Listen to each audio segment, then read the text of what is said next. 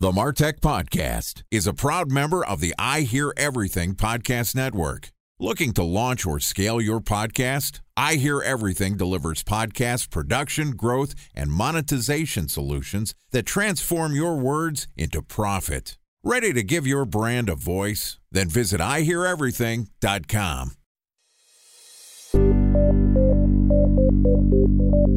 From advertising to software as a service to data. Across all of our programs and clients, we've seen a 55 to 65% open rate. Getting brands authentically integrated into content performs better than TV advertising. Typical lifespan of an article is about 24 to 36 hours. If we're reaching out to the right person with the right message and a clear call to action, then it's just a matter of timing. Welcome to the Martech Podcast, a Ben J. Shap LLC production. In this podcast, you'll hear the stories of world-class marketers that use technology to drive business results and achieve career success. We'll unearth the real-world experiences of some of the brightest minds in the marketing and technology space so you can learn the tools, tips, and tricks they've learned along the way. Now here's the host of the Martech Podcast, Benjamin Shapiro. Welcome to the Martech Podcast. Today we're going to discuss the trend taking place where companies are directly paying consumers for their data. Joining us is Neil Sweeney, who is the CEO of Kili, which is a privacy-compliant consumer application built on top of blockchain that allows consumers to take back control of their identity from those who have been using it without their knowledge and/or consent. And today Neil is going to talk to us about why companies are paying for their consumers' data. Okay, here's my conversation with Neil Sweeney, CEO of Kili. Neil, welcome to the Martech Podcast. Thanks for having me. Honor and a privilege to have you on the show. Excited to talk about not only some interesting technology, but also consumer data and how marketers are using it. Let's start off. You're the CEO of a couple of companies, Kili being one of them. Tell us a little bit about yourself and about your work. Well, I guess I fall under the category of serial entrepreneur. So I've been doing this for quite some time. Freckle is a company that was created about 4 or 5 years ago. Its main focus is primarily to provide brands, platforms, and advertisers with a measurement on their media spend so that they can determine whether or not it's effective in driving people into locations. As a byproduct of that, we also provide data and targeting segments to those same types of Fortune 500 brands. And then in May of last year, we launched Kili, which is a product underneath the Freckle brand, but it's got a bit of a different slant to it. Its core is, as you mentioned, it's a consumer application that allows consumers to take back control of their identity/data. And should a brand or a platform actually want to participate or actually purchase that data, they're actually buying it directly from the consumer as opposed to buying it from a third party, which has been the normal course of business over the last 10 to 15 years. It's an interesting juxtaposition of two companies. One is about the collection and distribution of data, and the other one is about providing consumers with the protections and allowing them to have control of where their data goes, which kind of seems like you're playing both sides of the fence and you're making money off the transition and distribution and usage of data, but you're also making it a little harder for brands to get access to that data. So it seems like those two brands are competing concepts. Why work on both companies? Because I choose to disrupt my own businesses before the market decides to do it for me. I think that's something that I have subscribed to my entire life. And I think for us is that we know what the weaknesses or the gaps are in the industries that you support. So ultimately, you're right. We are playing both sides of the fence here. And we're doing so because Freckle is a company that is dependent upon data. And we don't own the monopoly on that. There's literally thousands of companies today who actually rely on data to make various different decisions. When we looked out across the landscape, for us, what we thought was fundamentally things are changing as it relates to data collection, privacy, consumer awareness, all these various different macro trends. And when we looked at our business, we said, okay, well, if you own a business, what you're supposed to be doing is you want to grow top line, you want to manage expenses, and you should be mitigating the biggest risks to your business. Well, anybody who is operating in the data business today, the single biggest risk that they have is a fundamental change to the way in which privacy or the way in which data is actually being collected. And so we felt that if data goes to the equivalent of like hell in a handbasket and there's no data, then how are we going to run our measurement platform? So ultimately what we decided to do was, well, let's create a seed. Like, let's create an application, or let's create an ecosystem where ultimately we can give these consumers back control over their data and we can be the first client. So we're the first client. We actually are the first buyers of data from the individuals of Kili. And as a byproduct of that, we mitigated our biggest risk inside of Freckle. By mitigating our risk, what we realized was that, well, if we can mitigate our risk and our exposure to that market, then ultimately we should be able to solve that same risk for any other brand, platform, or company that also has the same issue as it relates to data. So you're right. It is playing a little bit of both sides, but I think the best way to think about it is we're playing offense on challenges to any business in the data space. And we think that by doing so, we can solve our problems as well as everybody else's. If it makes you feel better, I feel like I'll include myself in this category.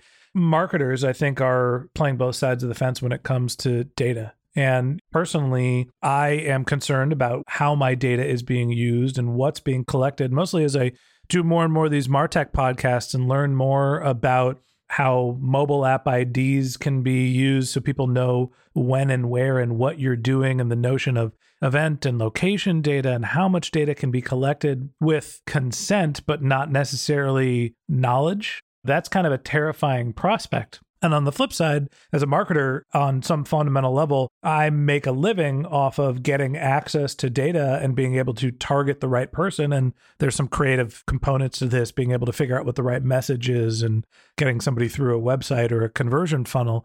But I'm reliant on data, and on a personal level, a little concerned about how the data is being collected and used. And let's talk a little bit about the consumer side first. Your brand Kili enables people to essentially take control of their data and be able to monetize it without going through things like Facebook or any of the social platforms or Google. How are you able to control your data? How are you able to gain that control back? And what's the reason why you should sell it to a brand? Okay, there's a lot to unpack there regarding the conflict between being a marketer and data. I think you shouldn't have to compromise. The marketing industry works on data. There's nothing wrong with that. Ultimately, the way in which we're collecting data is fundamentally changing. Marketers, brands, and platforms just need to be able to include the consumer moving forward, because that's the trend. And when you look at that consumer, the reality is most consumers have no comprehension as to what data is being collected, what the value of that data is, how that data is being used, etc. And there is a value proposition when you go to a website where, by me being able to go to the NFL.com, for instance, or any other website, I'm permitted to go on that website in exchange for me giving data to that platform so that they can actually put advertising on top of that to monetize. Everybody generally loosely understands that value proposition. But I think what's happened over the last number of years is that people haven't communicated to the consumer that the actual value prop has changed. Is that it looks very similar on the front end, but what's happened is your ability as a consumer to consume content is finite. So the amount of hours in the day and the amount of hours that you can watch movies, browse the web, et cetera, is finite. Whereas the ability for people to consume, store, arbitrage data on you in perpetuity is not. So what's happening is you have this massive accumulation of data on the back end. And with that in mind, what we're finding is because there is this habit amongst marketers where increasingly the more granular the information, the more valuable the information, marketers, brands, platforms are increasingly getting more private. So you're now way past that gray area and you're accumulating all this very personal information and it's getting transacted in the back end. So when you look at these major platforms, whether it be Facebook, whether it be some of the bigger DMPs, the reality is that it's an amalgamation of years and years of your data that's being arbed to thousands of individual advertisers. You as a consumer inside of Facebook in North America, you're worth about $25 to $30 a month, growing 35% a year. When you take that, multiply it against the thousands of individual companies that are using your data, it's not that difficult to get to, an average value of anywhere from $350 to $500. Go to the average consumer and say, hey, you're worth $350 to $500 a month from a data perspective. You're getting nothing. And all these other companies are literally making billions of dollars, and see how that works. So we felt, as it related to the data side of the equation, that there was nobody that was really kind of educating the consumer around that. And there was nobody including the consumer in that value prop. nobody would suggest that the consumer should get $350 or $500. But I think nobody would also suggest that the consumer should get zero. So somewhere in the middle between the 100% value and 0%, the consumer should be getting something. And so we felt that consumers should be in the equation. They ultimately should have some say as to how their data is being used. And I think like what we really believe though is that, as it relates to data and monetization is one thing that you can do when you control your data. It's not everything. It's one thing. So you talked about monetization as something that you can do with your data. If I'm willing to give you information about myself, I can make a little coin. I can make some money. A special thanks to our presenting sponsor, Mutinex. Ready to take your team from I think to I know? Then join brands like Samsung, ING, and Asahi who make better marketing decisions with Mutinex. Mutinex Growth OX, the marketing mix modeling platform that makes measuring ROI fast, easy, and cost-effective. Request a demo at mutinex.co. That's mutinex.co. Time for a 1-minute break to hear from our presenting sponsor, Mutinex. In 1919, John Wanamaker said, "Half the money I spend on advertising is wasted. I just don't know which half." Well, the advertising landscape has changed since then, and instead of reaching your audience on 2 channels, you're probably reaching them on 20. Turns out John didn't know how easy he had it. But that doesn't mean that you should give up on striving towards marketing effectiveness. No matter how complex your marketing strategy is, Mutinex Growth OX is the market mix modeling platform that measures the impact of marketing on your bottom line. Mutinex's market mix modeling platform calibrates your insights against the latest market conditions so you can make media and marketing investment decisions confidently and quickly. Ready to take your team from I think to I know? Then join brands like Samsung, ING, and Asahi who make better marketing decisions with Mutinex. Mutinex Growth OX. Your best decision starts here. To learn more about Mutinex, go to mutinex.co. That's mutinex.co. Okay, here's the rest of today's interview.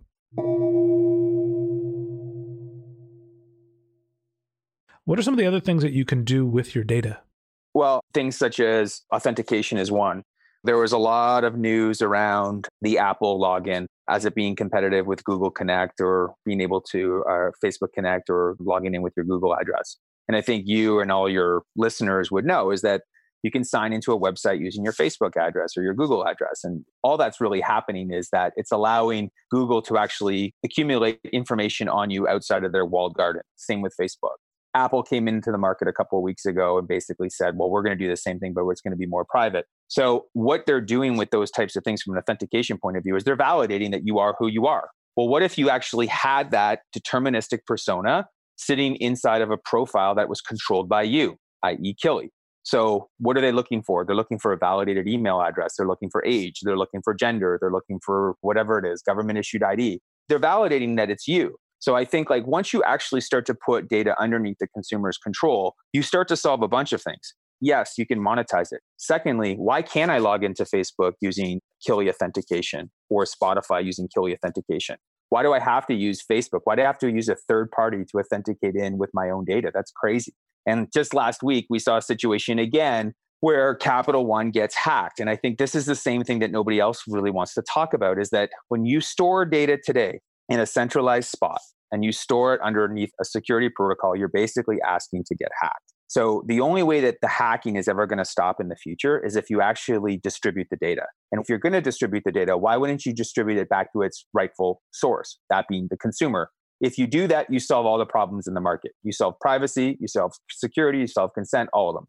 So I understand the interest from a consumer perspective for the desire to be able to protect your data, right? To be able to say what you're telling companies. And the concern that I have is, there are utilities that a lot of people really want. People love using Google. They love Facebook for the most part. Instagram, they love. Facebook seems like a necessary evil these days, but they're putting more and more information about themselves and about their search history into these digital platforms and then using some of these tools for sign-in, finding other pieces of utility. And there is value out of that. And if you take away the value exchange from giving your data for this service, then consumers are going to end up being charged for those services, right? There's still going to be a need for a social network. So no. Is that not true? Yeah, that's not going to happen. So it's like, that's the Sheryl Sandberg bullshit argument, which is we're going to start charging you for accessing Facebook. That's ridiculous. Like, you can go to Facebook today, you can go to the settings, you can download 15 years worth of your Facebook data, put it into an 80 meg JSON file that's sitting on your computer.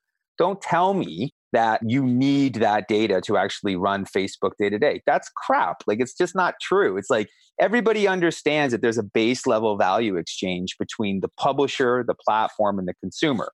The problem, though, is that it's a bait and switch, because the publisher, the platform, or the social network is not being truthful as to how much data they're collecting. They don't need all of that data to actually allow you onto the platform.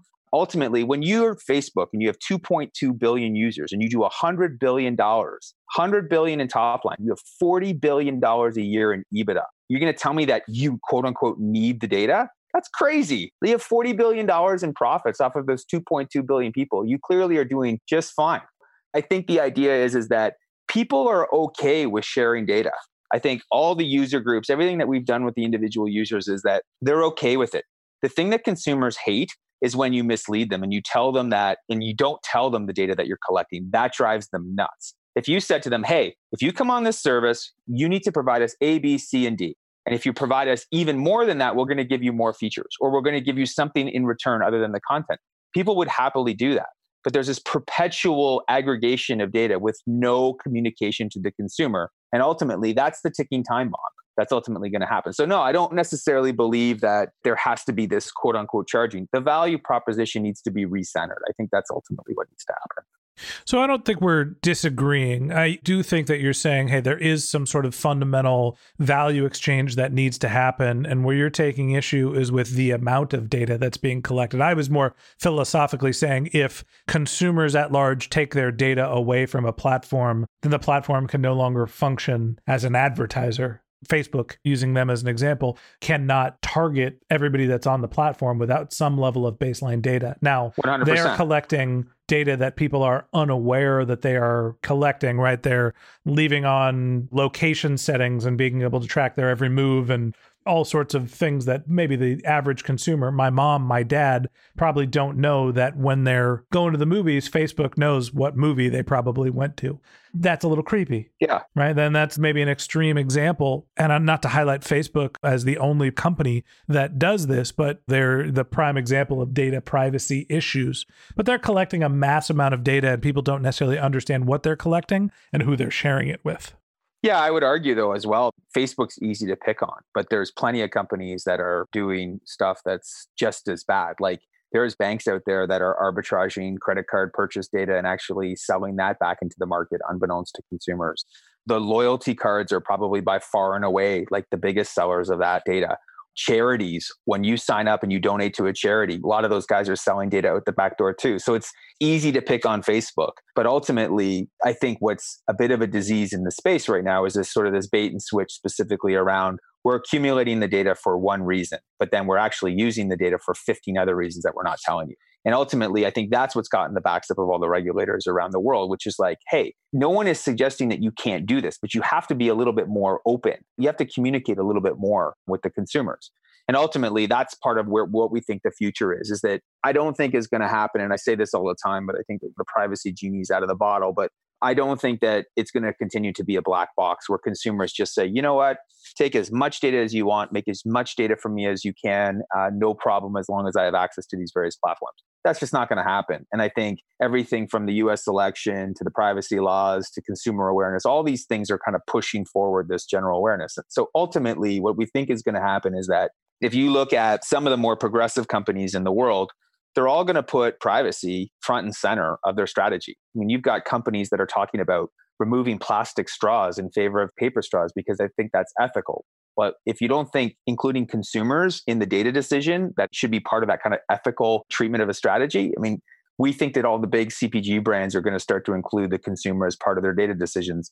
And we think that in a year or two that it's going to be common, which is everybody's going to have more awareness around data. The value exchange is going to be somewhat modified. It's not going to be this black box. Consumers are going to have a little bit more control. But ultimately, this notion of pushing the actual data and some of the control back to the consumer is the only way that you're going to solve privacy and consent, and it's the only way you're going to solve security. So the only reason it's not moving faster is because you've got companies that have been around for 15 to 20 years aggregating data on legacy architecture that are not really structured to do that. The next great companies in the space will be companies that are going to upset that and actually fundamentally change that. That's what I think is going to happen. So from a marketer's perspective, what is your advice to be able to collect data in an appropriate fashion? And then on the flip side, from a consumer's perspective, what are the things that you can do to make sure that your data is being used appropriately or isn't somewhere that you don't want it to be? So I would say on the brand side, what I do think is by and large, most brands want to play above board. I think the challenge for them right now is that they're struggling with a lot of this new privacy legislation. And so what I say to all brands when I walk into the room is, okay, so what's the plan for January 2020 when half the US states have this privacy law, which is going to require you to have explicit consent in order to use the data? Usually crickets in the room when that happens. Isn't it just GDPR where you get 1 million emails saying, hey, by the way, we're changing our privacy policy? Yeah, kind of. But I think the challenge in the United States is that it's not federal, it's state level. So as a state level, you're going to have 50 plus individual states with different governors running around with different rules and regulations. Good luck managing that. It's going to be in a logistical gong show for anybody who's got to deal with data. And that's a problem. And this isn't 3 years out. This is 5 months out. I had conversations over the last few days, even with other big data firms. And I've said to them, which is, what's the plan? And in the US, there is a very laissez-faire attitude around being aggressive and moving towards sort of this consent framework. And it's going to bite them in the ass. Like, I don't think that there's any situation where that doesn't happen. So what I say to brands and platforms is you need to play offense on this. So it's not about throwing away all the data that you have, throwing away all the platforms that you have, throwing away all the vendors that you're working with. But you need to have a proactive approach to this where you are onboarding data with consent. Because if the answer is that you're going to start doing that in January, you're going to end up on the front page of the Wall Street Journal selling Tide to single moms in Atlanta on data that is illegal. Good luck. That's your worst case nightmare. So that's not the best case scenario for any major brand. So telling me about the consumer side, how can me as a person and the rest of the marketers listening as independent people make sure that their data and their customers' data are not inappropriately being used?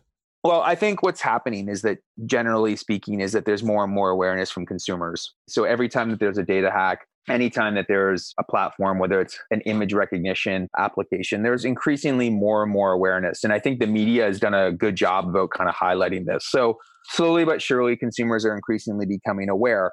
I think a lot of the stuff from a consumer perspective is actually being done for them. So what you're seeing, whether it's from the operating systems of Apple and Android, or even from smart speakers or from social networks, et cetera, is that they're starting to clamp down on things like that. They're starting to say, you can't use location always on, or we're going to stop listening in the background, these various different things. So I think a lot of the operating systems are doing that stuff.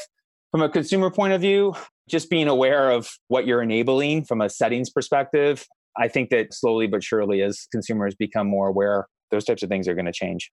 Lots of ground that we covered. I think that the data business and the privacy regulation that's coming down is fascinating to think about, both from a personal and a marketing perspective. And we're going to continue the conversation with Neil tomorrow about this same topic. So that wraps up this episode of the Martech Podcast. Thanks to Neil Sweeney, CEO of Kili, for joining us. In part 2 of our interview, which we're going to publish tomorrow, Neil and I are going to talk about some of the best practices and most ethical practice you can use for blending offline and online data. If you can't wait until our next episode and you'd like to learn more about Neil, you can click the link to his LinkedIn profile in our show notes. You can send him a tweet at Neil Sweeney CEO, that's NeilSweeney CEO, or you could visit his company's website, which is Kili.io, KILLI.io. Just one link in our show notes that I want to tell you about. If you didn't have a chance to take notes while you were listening to this podcast, head over to martechpod.com. We have summaries of our episodes, contact information for our guests. You can sign up for our weekly newsletter, get our content delivered to your inbox. You can also send us your topic suggestions or your marketing questions, which we'll answer live on our show. Of course, you could also reach out on social media. My handle is BenJShap, BenJShap on LinkedIn and on Twitter. And if you haven't subscribed yet and you want a daily stream of marketing and technology knowledge in your podcast feed, in addition to part 2 of our conversation with Neil Sweeney, the CEO of Kili, we're going to publish an episode every day during the work week. So hit the subscribe button in your podcast app and we'll be back in your feed tomorrow morning. Okay, that's it for today, but until next time, my advice is to just focus on keeping your customers happy.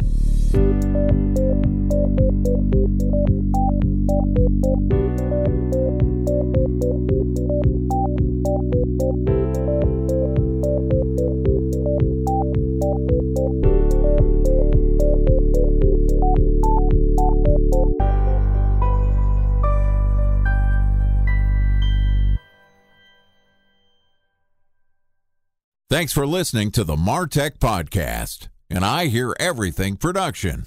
Looking to launch or scale a podcast like this one for your brand? Then visit iheareverything.com.